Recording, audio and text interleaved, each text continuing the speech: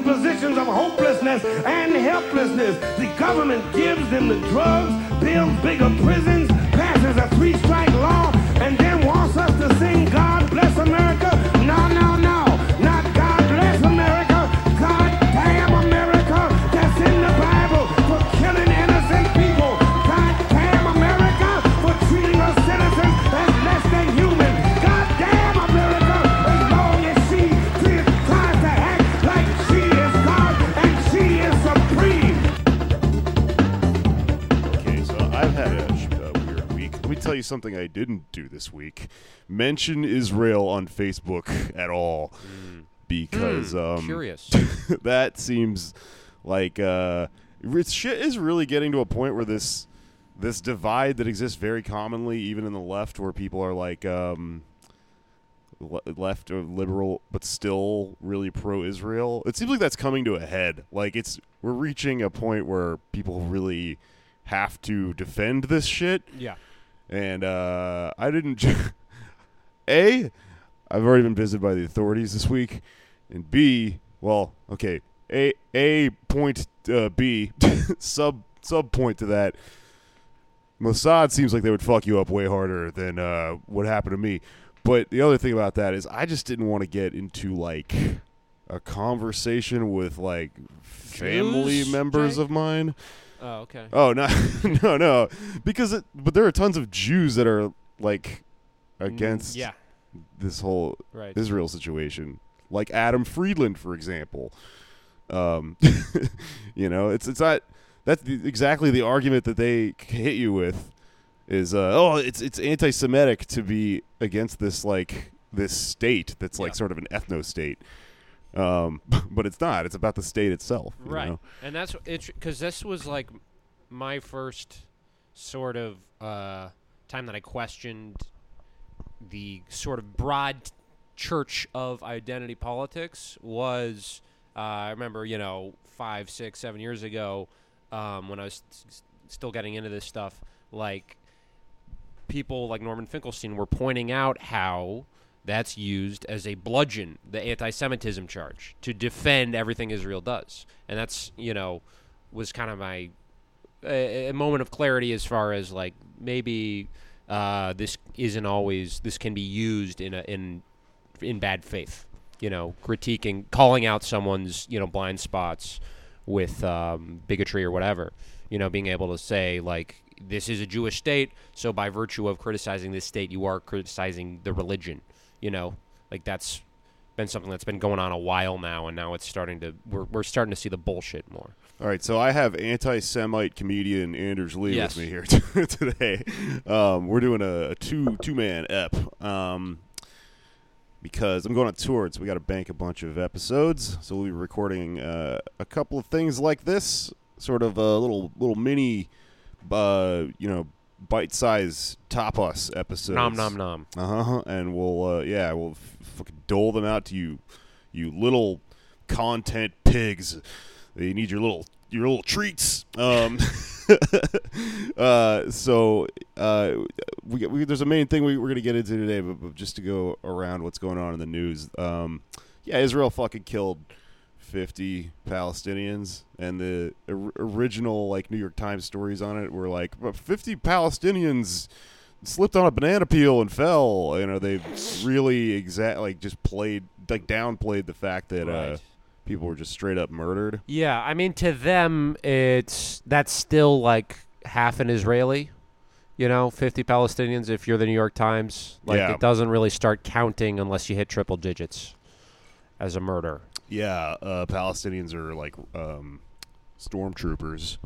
Right. Israelis like, oh my God, you killed Han Solo, or something. I don't know. That the IDF probably models shit off of the stormtroopers. I'm sure they watch Star Wars for guidance. Yeah, that sounds crazy. But the more you you really get down into political wormholes and you read about you ever read that thing about how the Iraq War, the weapons of mass destruction thing, was somebody just basically watched the movie The Rock and then stole the concept of these little glass globes full of poison from.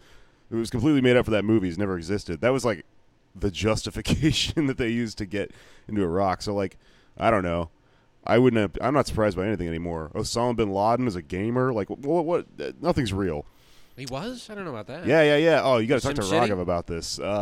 They've finally somehow cracked into, or they released the records on finding Osama bin Laden's like laptops and shit when they raided him. But they came out. They were declassified like last year, and what was weird about it was that they found a bunch of like porn on his laptop, and they also found like Final Fantasy VII, which is my favorite video game of all time. So it's really weird to know that you have that much in common with Osama bin Laden. But also, the like story of Final Fantasy VII is like it makes you go, wait a minute. He probably related really hard to that. The story of Final Fantasy VII is it starts with these characters that are part of like sort of an eco-terrorist organization, but they're activists, but they're labeled as terrorists by the government.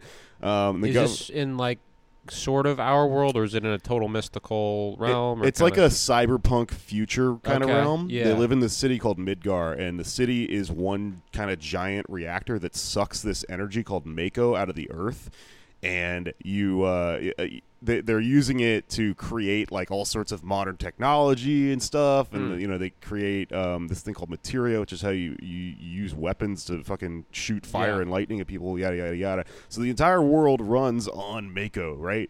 And the people that have figured this out, or that have figured out that this is like kind of a bad idea, are these eco activist terrorists called Avalanche, which you're a part of. And there's like a guy with like he's an amputee, he's missing an arm, and he just has a fucking Gatling gun for an arm. Right. And you're like this weird like special ops guy with a fucking sword and one sleeve because it's made by weird anime, Square Enix or whatever. But it's like, so they eventually sort of overthrow and topple this company called Shinra, which basically becomes like merged with the government. Mm-hmm. It's like eerily similar to, I don't know, a lot of it's one of those things like when you're watching Star Wars and you're like, wait a minute, the good guys are the 9/11 hijackers or whatever. So you're saying that bin Laden took the sacred text that is Final Fantasy and misinterpreted and bastardized it to his own ruthless ends. Yeah, that's exactly what I'm saying.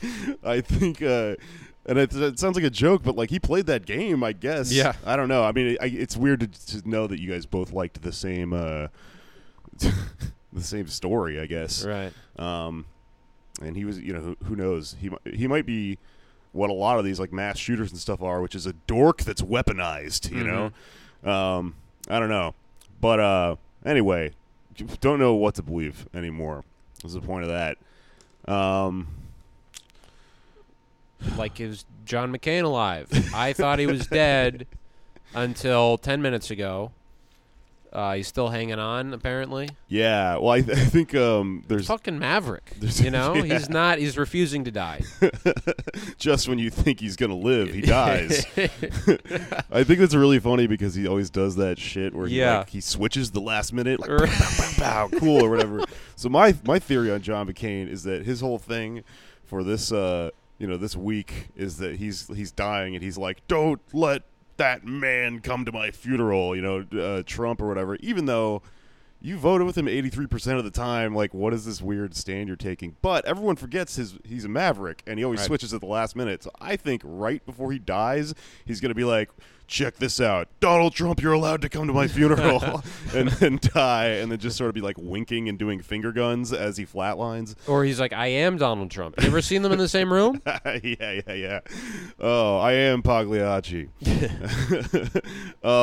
Yeah, so if anyone wants to keep Anders updated by creating a Is John McCain Dead app, that would help all of us because, we worry. And frankly, I'm waiting because, it's going to be probably a funny day on Twitter or whatever. Fuck that guy. Jesus. There's all these people like, there's all these like celebrities right now that are like caping for McCain and then also, I don't know, taking weird stances about the Israel thing, like blaming, the left for this happening and stuff. Yes. like Hal Sparks has now joined the weird Michael Ian Black, Andy Richter sort of like old dudes of Twitter that want to like preach to you about pragmatism and shit. Do you remember that guy? Hal Sparks. Right, exactly. What show was he on? He was on like I Love the 80s. Oh, okay. VH1, sort of a talking head. Yeah, he was one of the About talking heads. Whoa. I wonder if that was addressed on the show. But he was like he's like one of those comedians that's like kind of like a metrosexual back when that was a thing. Oh, yes. Like Sort of an Eddie Izzard type. yeah, but Eddie Izzard's like a Full on, like you know. gender bending. Yes. Like I think he's just Lizard. fully trans now or whatever. Eddie, a lizard person. Yeah. But no, That's what non-binary people should. Izzard people. Yeah, there's some fucking like weird Alex Jones listener that's got a conspiracy. Yeah. They're Izzard people. It goes all the way to the top. but Hal Sparks was this dude who was like, I don't know, like he looked like he was trying to convince you he was into rock and roll, but like he bought his rock and roll outfit at Target. So it was like designer jeans and then like a black T-shirt, but it was probably like a $50 black T-shirt, and then like eyeliner and a hair gel, like that type. A kiss lapel.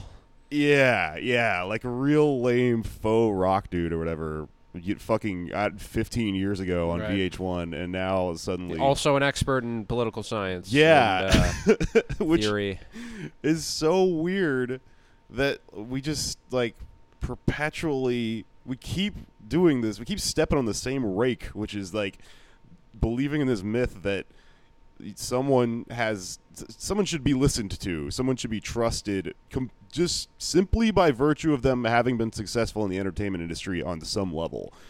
I don't know why this is a thing. Like, there are people that you should are smart and they're famous because they're smart, and then there are people that kind of overlap. Yeah, which is why we're so famous. Yes. If those two things are correlated. It's because we are smart that we are not famous, actually. Goes all the way to the top. Yeah, we're tortured the Crow dudes, man. But like, I just keep thinking about this because, one of the things that I've been sort of like into and I've been reading a lot about and I feel kind of passionately about is this Sesta Fosta thing, and I'm just like really.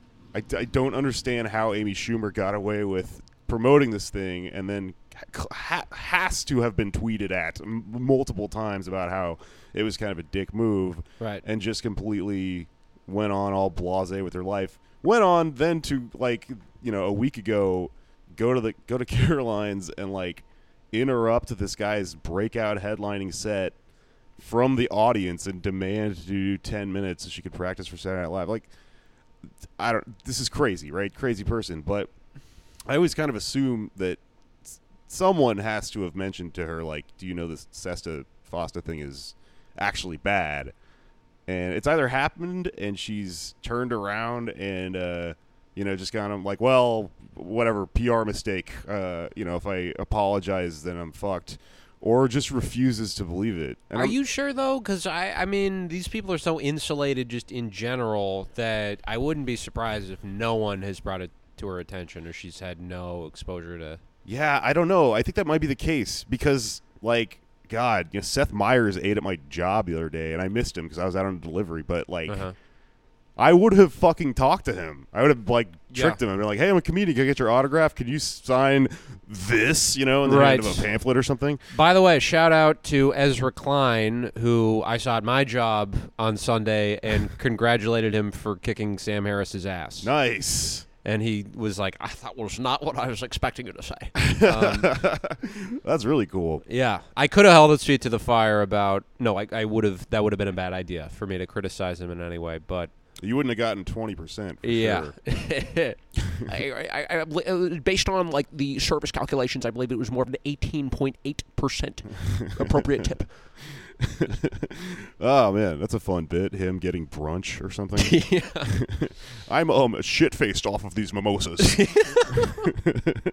Let me get some more hollandaise sauce. Yeah, you might be right. I mean, they might be like fully just insulated, but then it's like they're also free from criticism. Right. In a lot of ways, like Amy Schumer just flat. That was a dick move. Like I don't care who you are. Right. I don't care who you are. Right there. That's funny right there. I'm doing a Larry the Cable Guy bit. No, what I meant to say was like. There are some people that sort of came to her defense and were like, everyone always attacks women, comedian or whatever. But that was a dick move no matter who you are because it wasn't just a bump. Famous people. Right. That's like that is the same exact thing as the Israel analogy, because of anti-Semitism that doesn't justify Israel doing shit. Exact same comparison to Amy Schumer, Yeah. One and the same, really. That's kind of why she is responsible yeah. for Gaza. Amy Schumer killed 50 people at Caroline's. And, the New York Times just isn't going to they're not going to report on it. Right. They just died. No, she showed up to this guy, what is it, Brandon Sagalow? Yeah. His breakout comedy headlining set, which is like Caroline's is a club that does something really cool for New York comics, which is that they move you up pretty fast. And like, if you prove your worth there to the bookers, they'll give like people that are just the spot people. Hannah Boone, yeah, shout out to her. She's doing it tonight. Killer comic. Fucking A. Hannah Boone's really funny. Yeah. Yeah. So they'll give like people like us like your headlining set in fucking Manhattan, in like Times Square area or whatever. That's really cool. And so for people to achieve that, it's like this huge fucking deal. So. It's not just bumping someone. It's not just showing up and going, oh, hey, I need to do a spot, so they're going to put you on next week or whatever. It's like shitting all over someone's like life work. And it also kind of sucks that this flew under the radar because this could have been something he could have parlayed into something that like, oh, I'm the guy who got interrupted by Amy Schumer. I'm going to get booked on this thing or whatever. But it seems like that's not really happening. He could have got smeared in the New York Post. Yeah. You got to capitalize on these motherfucking things. I'm not even joking. I mean, like... I would be an idiot if I didn't like connect myself to the story because there's a point to like what happened to me, but also like as long as I got this tour coming up, might as well use what I'm saying to get people that agree with me to come out to my shows and shit. You know? But I thought he handled it pretty well though. It was a pretty classy way of handling it because she really put him in a situation where if he had said no, everyone would have hated him. Yeah. So he just had to go like, ladies and gentlemen, Amy Schumer. So I think at least he got, the story there was that he was a class act, but but he could have, I don't know. He should, like, people should go look this guy up now because, he's clearly a cool guy, Right. I think. I don't know him that well. Maybe he's an anti-Semite. I'm not sure. I remember. I'm not sure if I was going to tell a story about someone who might be him, but I don't remember it was the same person. That's probably best to leave off air. That's a great plan. Yeah, we should. Let's not. Yes. Let's smear him willy nilly, and then at the end of it, realize you're talking about Carlos Delgado or something. Yeah. I don't know. So Amy Schumer got away with this ad promoting Sesta Fosta, which is actually bad, but you have to look into it to figure out that it's bad, and nothing ever happened. And it just makes me wonder because, like, I got this story out, and I kind of used the platform I had this week with Chapo and shit to compare what happened to me with how they sell Sesta Fosta and, like, try to get the word out and get people interested. And I had, like, my sister just message me, like, today, and she was like, can you explain the Sesta Fosta thing? Right.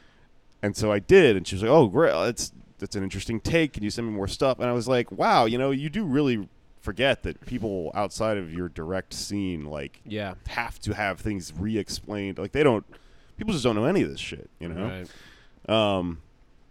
So I don't know. I don't know what to do about that, but I do think it's funny because, so I made this joke on Twitter, just basically combining these two things. And I went, Amy Schumer just interrupted my set to talk about Sesta Fosta. Like, that was just the bit. Just smash those two things together. And then all these people thought it was real because I guess they follow me from political Twitter and they don't know the story of her interrupting that guy or whatever. And I was going to correct them, but I let them all get mad at it for a few days because It was like maybe if enough of these people all tag her at the same time, she'll have to look at it. But to no avail. She has like 4 million Twitter followers, so I'm sure she just doesn't check updates and shit like that. Yeah. But yeah, if you're listening, that wasn't real. That was just she did both of those two separate things. Right. You know. Well, we don't know the material she did. You know, maybe it was. What if, her next special is just like, whores! You know what you did. You deserve to die. It's a crime. It's in the Bible. Everyone's like, this is feminist as fuck. I don't know why she talked like Tom Waits in that. She changes her voice too. I don't know, man. So yeah, I don't know. If you see Seth Meyers or Amy Schumer on the street, please tell them that was a shitty thing to do, and that they should maybe take it down. Well, it's already passed, but I don't know. So that's kind of the end of my piece on that. But the main event of this episode here is something that I learned about fairly recently, and that Anders Lee here is way smarter than me about, which is that Dennis Kucinich kicks ass. I wasn't really aware because when he was running for president, I was 16. So I was doing like whippets and shit, and I was an idiot. Hanging out in the back of an El Camino, just like that Sum 41 song. But you've enlightened me. So I guess what we should do for this week is, Anders Lee, please explain Dennis Kucinich to me. All right. So that's what you were doing when you were 16. I was deep in the life and times of Congressman Dennis Kucinich. That's was my biggest interest as a teenager. One of them. He was one of my heroes. So you were like fucking like a lot, right? I was deep in Kucinich. He really looks out for his supporters. He does have a thing for redheads. I didn't mean you were fucking him. I just meant you were a 16-year-old who had a lot to say about Dennis Kucinich. That much is absolutely true. Which clearly it was, you're one of the cool ones. Yeah. Yeah, so this is before, as I was starting to get politicized. I was for a long time sort of a liberal social democrat, but I didn't really know what those terms meant so much. I was looking at things through the framework we're given, and I remember getting interested around the time Obama was running for president, and in the New York Times, they had this thing that was like everybody's health care plan, and everybody had a really wonky proposal that didn't really amount to universal coverage. And Kucinich, his was very simple, and just like everyone should have health care. It's just a right. And I just got into this guy, as I did at the time with Ralph Nader and Bernie Sanders, who at the time were considered jokes. All three of them were like this clown car. That's not true. You didn't know who Bernie Sanders was until 2016, right, according to the internet. Right, and before I discovered that, I could, because I hated Hillary Clinton so much. I found out about Bernie Sanders on the online harassment message boards that I frequent, where we do sexism. I was deployed, but Kucinich, who is I guess kind of relevant this week because he lost a bid for the Democratic nomination in Ohio to run for governor, which was kind of a bummer. But it's interesting because the guy who's running against Richard Cordry any other year would have been thought of as the Kucinich of that race because he was head of the Consumer Financial Protection Board, which was founded by Elizabeth Warren helped create. He's a very pretty progressive Attorney General of Ohio. He stood up to insurance companies and stuff, but it's not to the degree that Kucinich was. So Kucinich saw an opening in this race and was like, I'm actually going to say we can do even better than this. And we'll get to that race in a minute. But Kucinich, fascinating guy. He's short. He's like 5'7", which is used as an excuse to, and in one of the articles we read, like, they asked somebody in like 2003, 2004, like, Kucinich has all these great ideas. Why can't you support him? Like, and it's like, well, he's not going to be president. Well, why not? Because he's, it's going to be someone who's taller.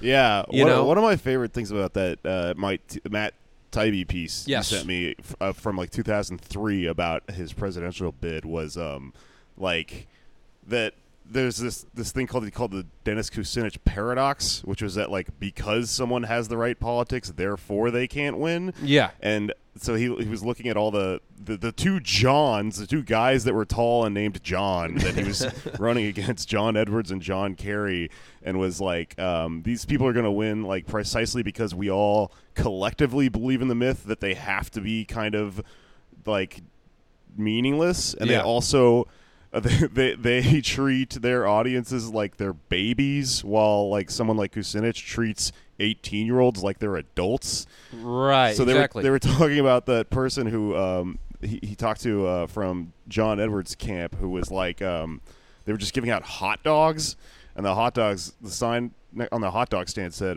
free hot dogs, puppy love. And he goes, maybe you shouldn't put the word puppy in this next to these hot dogs, because people don't want to think about like puppies when they're eating hot dogs, because it might make you imagine you're eating dogs. Like that's a myth or whatever. And the woman's just like, but people just love puppies. Like, that's the political strategy of mainstream Democrats, is like, you're a bunch of fucking little babies, and we're just going to kind of offer you a bunch of platitudes. And and that was at the time when and this goes into the paradox thing, like at the time when the idea of the presidency, just the model of it, is platitude speaking white guy. And then we update it a little bit, and like it can be platitude speaking black guy. Yeah. And then now it's like insane person. And hopefully we can transcend into person who actually has concrete ideas for transforming the world and the country in a more humane direction, which Kucinich has been doing all along. He was from Cleveland, Ohio, child of a truck driver who lived in Cleveland, and he had like 6 or 7 siblings. He was the oldest, and they moved 21 times before he was 18. So he would be tasked with finding the next place for them to live. And it's very interesting because in one of the profiles we read, and this is something that, according to the reporter, this is something that they had to dig up. This wasn't something Kucinich volunteered, but he now lives in the same house his owned since like the 70s in Cleveland, and there's a family that just moved in down the block from him, and he like this, and it's like a working class black family who moved in, and he went over to their house and introduced himself, just like this old white guy, and they were like kind of taken aback by it. And he was like, "Oh, you don't have any furniture?" And they were like, "No, we can't really afford it." And he just gave them his furniture. Oh, that fucking rules. Yeah, he's just like, because he remembers what it's like to be poor. Like he grew up just with nothing. He reminds me of this guy Mattress Mac from Houston, who was like an ex-crackhead that started a furniture warehouse, and everyone loved him. He was like a locally beloved guy. And during the hurricane last year, Joel Osteen wouldn't open the doors of his mega church, so Mattress Mac was like, "Fuck that! Come on into the furniture store." He totally saved the day. Good man. Yeah, that also, the story kind of oddly reminds me of one of the other footnotes. The reasons I just remember Kucinich was because when 30 Rock was on the air, there was this weird joke where I think Liz Lemon is talking to Tracy Jordan, that's his name in the show, and his wife. And she's like, I support Obama, like as a way, like, you're black, so I support Obama. And Tracy Morgan's wife goes, we support Kucinich. And I never really got that joke, but it's like, the joke is that they're like, no, they're politically, like, they have politics too that aren't just, and Kucinich is, like a leftist and a fucking radical, and he's cool. Yeah. Well, kind of. I mean, he he ended up going to, he got really good grades in school, and there's this actually story about he used to be on the football team. Like, this tiny guy was a quarterback who was third string for a while, and he eventually started as a quarterback at his, like, high school football team. He's just an amazing. Like he's been down so many, and that's why it's like, when he was running for president, people are like, you can't win. Like, why are you running? And the lesson that we've kind of taken that from that now is like, okay, maybe he couldn't, but his ideas are getting out there, and he's like planting seeds, and he believed in that. But at the time, you can tell he actually thought he was gonna win. Because this guy has been like on just at the bottom so many times and managed to make a huge comeback. Yeah, he's like a tall tale. Yeah. There was a thing in that article that I take that, Dennis Kucinich. There's a thing in that article that I liked where they talked about how when you're on a campaign like that, like even if people are telling you you're not going to win, they likened it to a phrase from martial arts, which is that like you'll lose if you're fighting to save your life. Which is, that if it reminded me of a saying that I remember from when I used to be a big gambler. I used to play a lot of poker back when that was a thing, and I still would play. It's just that people are not into it anymore. It was very fun, and I had a little bit of I was hooked on it a little bit. But there's a saying I liked a lot, which is "scared money doesn't win." Because if you go to sit down to play some cards and you're like, I have to make rent, you won't win because it'll affect all the decisions you make, and you won't play on like principles. Right. You'll be afraid to take risks and things like that or whatever. So that was a really interesting analogy to being someone who has the Dennis Kucinich paradox or whatever. Like you just have to do what you're doing as if you were going to win or completely regardless, just based on principle. And then the effect of it after the fact is like, well, you shifted everything, and that's still good, Right. Or you win.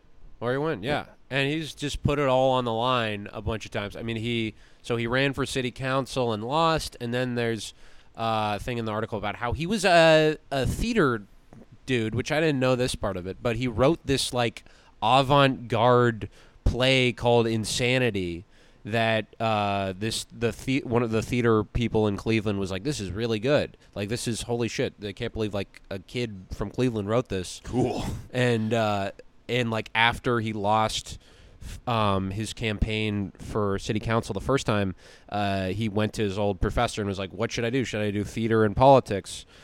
Or theater and politics? And his professor was like, well, they're basically the same thing. It's just politics is worse writing.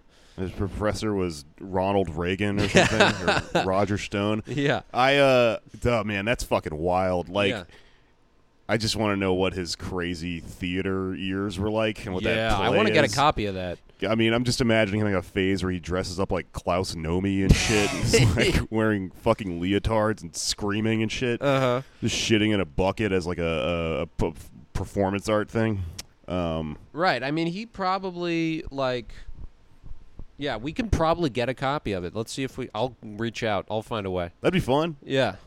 We'll act it out in the local theater public thing or whatever. Yeah. So he ends up going into politics. He dedicates his life to that and gets elected to city council pretty quickly. He's like 29, elected mayor of Cleveland, which is a big deal at the time. And he comes in and he's like running against the establishment politics in the city, and pretty soon there's a big thing he has to contend with where the city council wants to sell the Cleveland's municipal electrical company, Muni Light, and he refuses to do it. And because of that, the bank that Cleveland gets money from defaults on their loan because they want him to do this. Everybody wants him to do this, and he just refuses, flat out refuses. They try to recall him. He wins by a hair, and there's actually somebody tried to take out a hit on him. Holy shit. Yeah, he almost got fucking whacked, which is interesting because, we're talking like about ideologies and stuff. He's not a Marxist. He would... there's some positions where he's kind of to the left of Bernie Sanders, especially on foreign policy. But I don't like Bernie Sanders. We know for a fact he's read Marx. He's familiar with this stuff. He knows about class politics. Kucinich, he's got those stick and poke tattoos that say class warfare and shit. He's done some DIY shit. Yeah, Kucinich has always been a Democrat and looks at things through a liberal framework. Interesting. Yeah. So he, at the time, and this makes me wonder, if he had been a radical and he had said, this is in the 70s when, like, the radical left had more of a presence in the United States. If he had said, hey, Black Panthers, Young Lords, Socialist Workers' Party, come to Cleveland, let's occupy this bank, let's do this thing, let's make a fucking socialist society in Cleveland, he would have been whacked. Like, he would have been killed. Well, it's a good thing he was busy prancing around reading, fucking... what do you do like in theater school? Artaud or Sartre. I don't know. If you read Sartre, well, we don't have to. Yeah, I was trying to remember the name of the Scarlet Letter or some. Nathan Hawthorne, something like that. No, the Scarlet Pimpernel. I was trying to remember something from theater, which, to be honest with you, I wasn't in very long. The Music Man. Yeah. All right. Well, that riff sucked. I might edit that out. But he ends up getting voted out on his re-election. Les Mis. All right, there we go. Yes. That's what I was trying to think of. And we'll continue. Les Mis, Cleveland edition. This really is like if Les Mis was in Cleveland, his whole saga. But he gets... I was watching this interview from the 70s where they were talking to him, and this is kind of a side note, but he was talking about how his administration and how he was...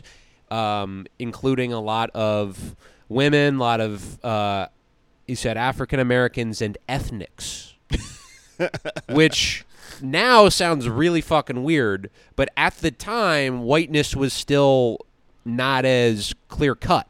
So, like, him being an ethnic mayor, it's not as big of a deal as a black mayor, but it's still, like, kind of like Kucinich versus like Smith or something. That was kind of a big deal. And at the time, diversity also meant Irish people, Slovakian, Polish. That's such a 70s thing. Yeah. And that reminds me of, I just did Kath Barbadura and Rachel Millman's wrestling podcast, and we were talking about the history of like pro wrestling and how they used to have, like, before there was cable, like the national cable or whatever, to where everyone could keep track of these national stars. There were like these local factions. Mm-hmm. There was just a bunch of different state factions, and because there were like still like ethnic neighborhoods and stuff like that. So for example, when they made Hulk Hogan, when they thought up like your name is going to be Hulk Hogan and your identity is going to be this. They made him that because they were like, you're going to be the Irish guy, because we already have one guy that's for the Italians. Hogan is Irish? I thought that was a German. Okay. Yeah, I thought it was confusing too. And he doesn't seem very Irish. No. He seems kind of Scandinavian to me. But yeah. But that was at least like the pitch that they explained. Right. It was like, yeah, we need a fucking working class Irish guy because we already got this Italian guy and like. What was their ethnicity? Were they fucking who? The people making up. This is Vince McMahon who did this. Okay. So I'm sorry. That's an Irish name. That's weird. Okay. I don't know what the fuck Vince McMahon. He looks like a Machop. What is he? He looks like this Pokemon called Machamp to me. Yeah. He's got that weird hair. But I don't know. I just thought it was interesting because, if you're like growing up right now, get my nunchucks from a Polish boxing gym. Yeah. You very good crowd so far. Okay, so we have a concept of just whiteness now that's kind of pervasive, but it seems like that's been sort of a malleable thing throughout history, and like there's been like this whole different idea of different ethnicities and stuff, and people like moving kind of in and out of whiteness in a weird way. I don't know. But anyway, go on. Okay, so that was in the 70s. He takes like a sabbatical from politics. He like finds himself. He becomes friends with Shirley MacLaine and gets into like meditation, veganism and shit. Yeah, I see. Yeah. For George Harrison. Right. And then starts a podcast about transcendental meditation. Right. Quits comedy, moves to LA. He basically did that, yeah. And then in the 90s, Cleveland, all the fucking private electrical companies are like going bankrupt, and like it becomes really apparent that this was a great thing that he did to save the municipal electric company. And also he saved the hospital. Like, he did a bunch of shit that at the time cost him his career, and people didn't recognize it for like decades. After which he ran for state senate, got elected there, then ran for Congress in 96, and was elected on like an anti-NAFTA platform. Interestingly, at the time, he was pro-life. He wasn't. He was pro-life up until he ran for president the first time. So that is one of those things that's like, it's interesting because he has a shtick, but you can tell he believes the things that he's saying, but he still is playing into the shtick. You know, like with abortion and shit. I do honestly believe that he had a come to Jesus moment because he's Catholic. And so that was like informing his view on it. And then he like probably during all that transcendental meditation, George Harrison shit. Yeah. Yeah. And he came back to Congress and was like, this is fucked up. And this is something that is less controversial to point out now, but he was saying that not only am I pro-choice now, but I'm going to fucking expose people who actually think that women should be jailed for having abortions, because that's kind of like the and you know other podcasts have gone into this. That's kind of the contradiction of the pro-life movement, is because they'll say like, yeah, we think abortion should be illegal, but we don't want to like lock up or prosecute women who have them. Like that doesn't make any sense logically. Yeah. And he pointed that out, and he actually named members of Congress who believed that, and then they went on the air and denied it, and they called him a joke, and he was kind of written off. Damn. Yeah. Then he starts running for president, and 2003, 2004, and this is from the debate, one of the Democratic primary debates for the 2004 election, where they ask him like, "Hey, why are you here? Why are you staying in the race?" And he says, "I'm the voice for getting out of Iraq, for universal single-payer health care, for getting out of NAFTA, the WTO, for having our children go to college tuition-free." And then Larry King asks him, like, so you're here to just make statements? And he asks him, like, is marriage inherently between a man and a woman? And he's the only person on the stage who says no. And he goes on to say... And did he ever tell them where his Lucky Charms were? Because that impression was incredible. Oh, thank you. Yeah, no, I noticed that because I think we might have talked about this before, but somebody just dug up like an old clip about like his platform where Jon Stewart on The Daily Show was like, you know, this guy's fucking wacko. What's next? Like, you know, Chief Justice chick with a dick or whatever? Right, because he said that when he considering Supreme Court nominee, he said he would consider gay people, he would consider transgender people, which now Republicans would say. Yeah. But back then, like that was so weird to watch. Like Jon Stewart, like didn't seem like that long ago, but that's make this incredibly transphobic joke. Well, I think it tells you a lot about like the center and like the whole concept of a paradigm, because they, you know, if you. There's a little like logical fallacy you're kind of getting into when you're like, no, we have to cling to the center, because all you're doing is basing your politics on whatever is most acceptable and sort of like keeps your ego intact and, you know, isn't scary. But then if, you know, everyone argues that there's some sort of merit in that because, well, not everyone, but like, you know, centrist liberals, David Simon, all these people, whatever, argue that that's like, that has to be done because, you know, the ship is going to get thrown off course if you go too far or whatever. But then, like, you can look up now shit that these people said 10 years ago, which they completely would not stand by today. Yeah. And it violates, you know, their sort of their definite their identity that they have like always been the people fighting for the best or whatever. Mm-hmm. It is embarrassing to watch that Jon Stewart clip, you know? Yeah.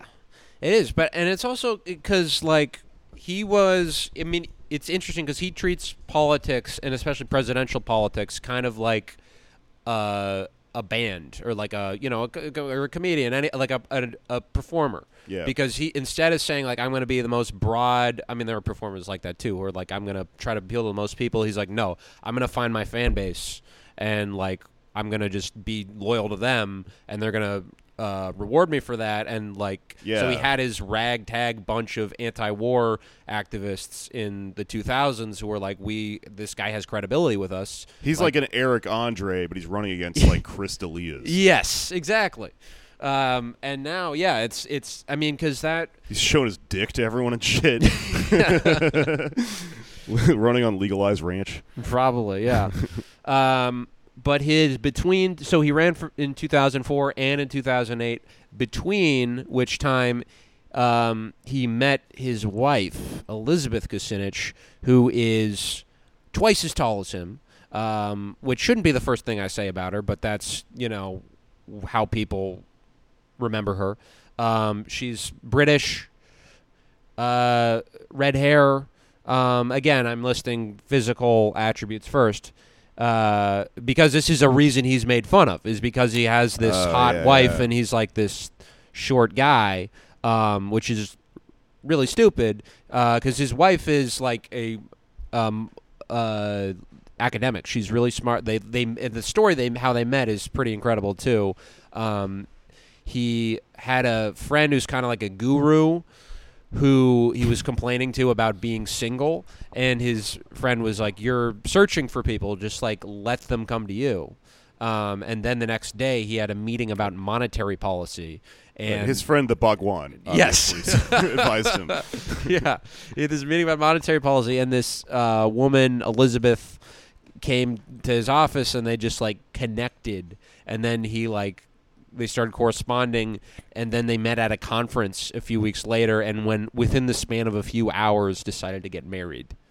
Wow. Yeah. I bet they fucked. I would hope so. Yeah. You should before Right. you marry, especially someone like Dennis Kucinich. Yeah. Which, this was, 10, 15 years ago. That sound like if that happened to one of my friends, I'd be like, yeah, that's not going to work out. But they're still married.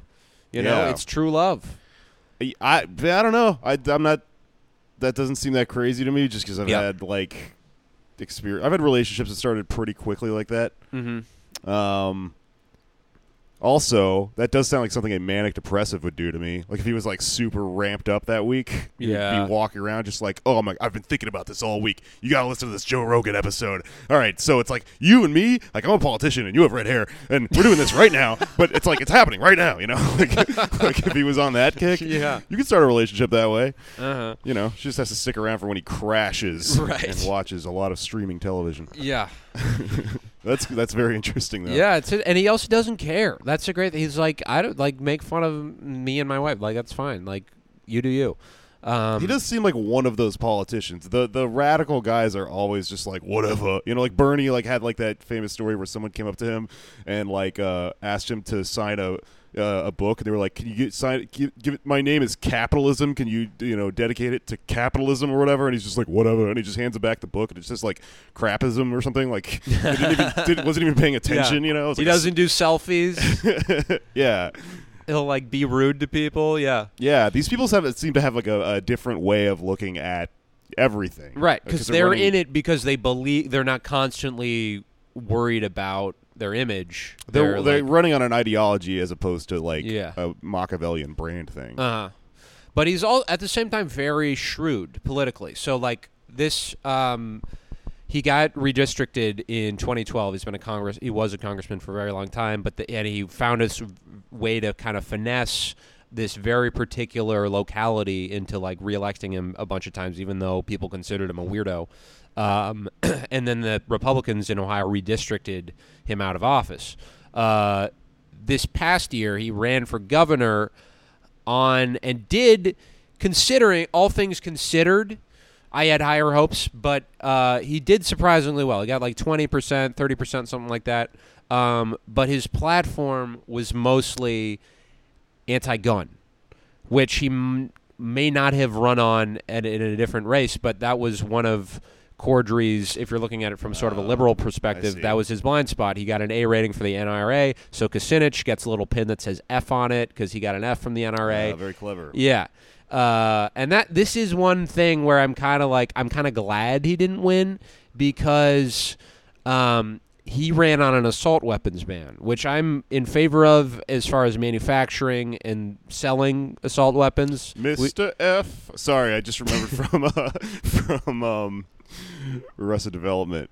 Oh, yeah. That pin that means, mentally retarded female. That was the joke from a show from 10 years ago, clearly.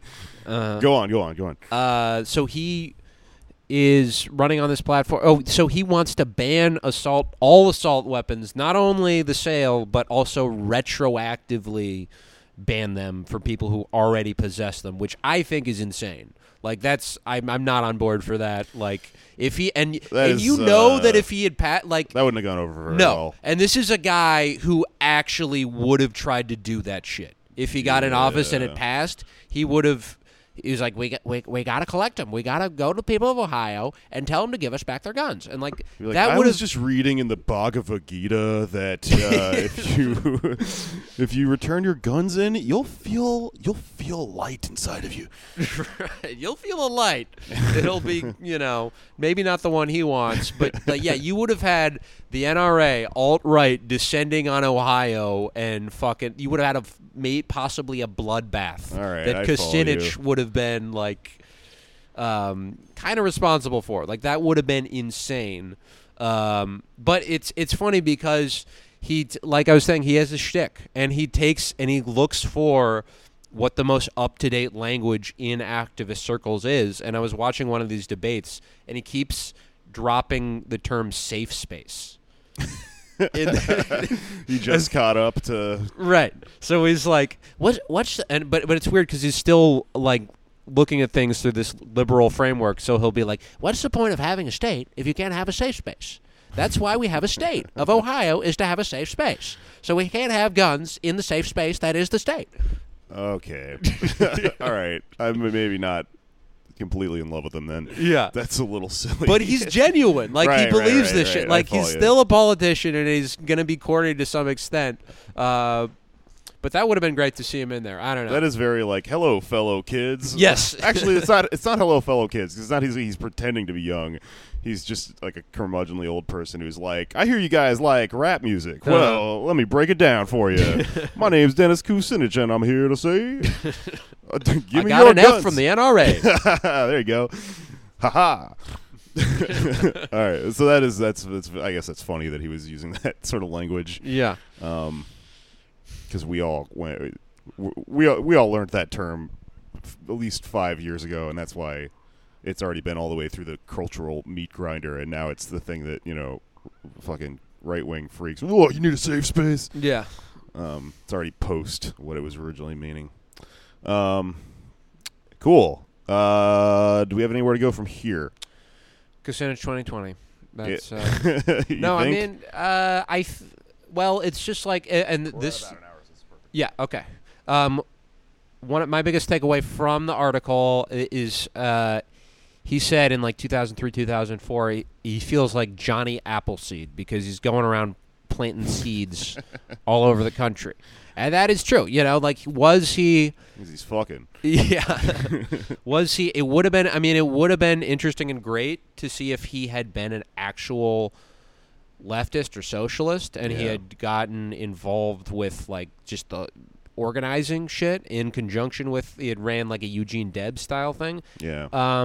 But he didn't do that, and he's still an example of somebody who has principles, and some of the things they believe in are naive and stupid. But he actually believes in good shit, and he's someone to work with and to work in coalition with. And there's going to be more of him, more people like him in the coming years. So I am hopeful, and I think maybe he'll find a role in a future cabinet or as maybe a congressman again or mayor. That'd be cool. We'll see. Yeah, my man, Mayor Crazy. Mayor, take your guns. Aside from that, those couple of caveats and the last thing, the guns and the hilarious safe space branding shit or whatever. Very inspiring story. Very cool. Yeah. I'm on board, and I think I agree with your point about him, being someone who could be part of some sort of rehabilitation or whatever. Mm-hmm. Very cool. All right. Well, rad. I think that's a good ep. As always, My tour dates are pinned to my Twitter, and I'll update my website. I have this opinion that like having a website is like the only people that ever look at that are bookers. But I've had a few people go like, "Hey, I checked your website and there's nothing there." So God, yeah, I have you people from the past. I'll update my website and I'll put the tour dates up there. But yeah, also if you're listening and you happen to be in Kansas City, go buy tickets to the show. It's at the Barrel of the Bottoms because I've been offered a deal which is that if we can sell out the first show, I'll get a second show where I'm headlining and I'll get to keep all that cash, and that'd be really cool. But I don't know how much reach I've got in KC right now, so we'll play it by ear. You want to plug anything? Follow me at Anders Lee here on Twitter. I will be at the Music Inn on Saturday, this coming the 19th if you're in New York City, doing my one-man show, Dummy, which is about being the type of person who is obsessed with Dennis Kucinich. If you are a Kucinich expert, chances are we have a diagnosis in common. Starts with an A, ends with an autism. And check it out. It's going to be a lot of fun.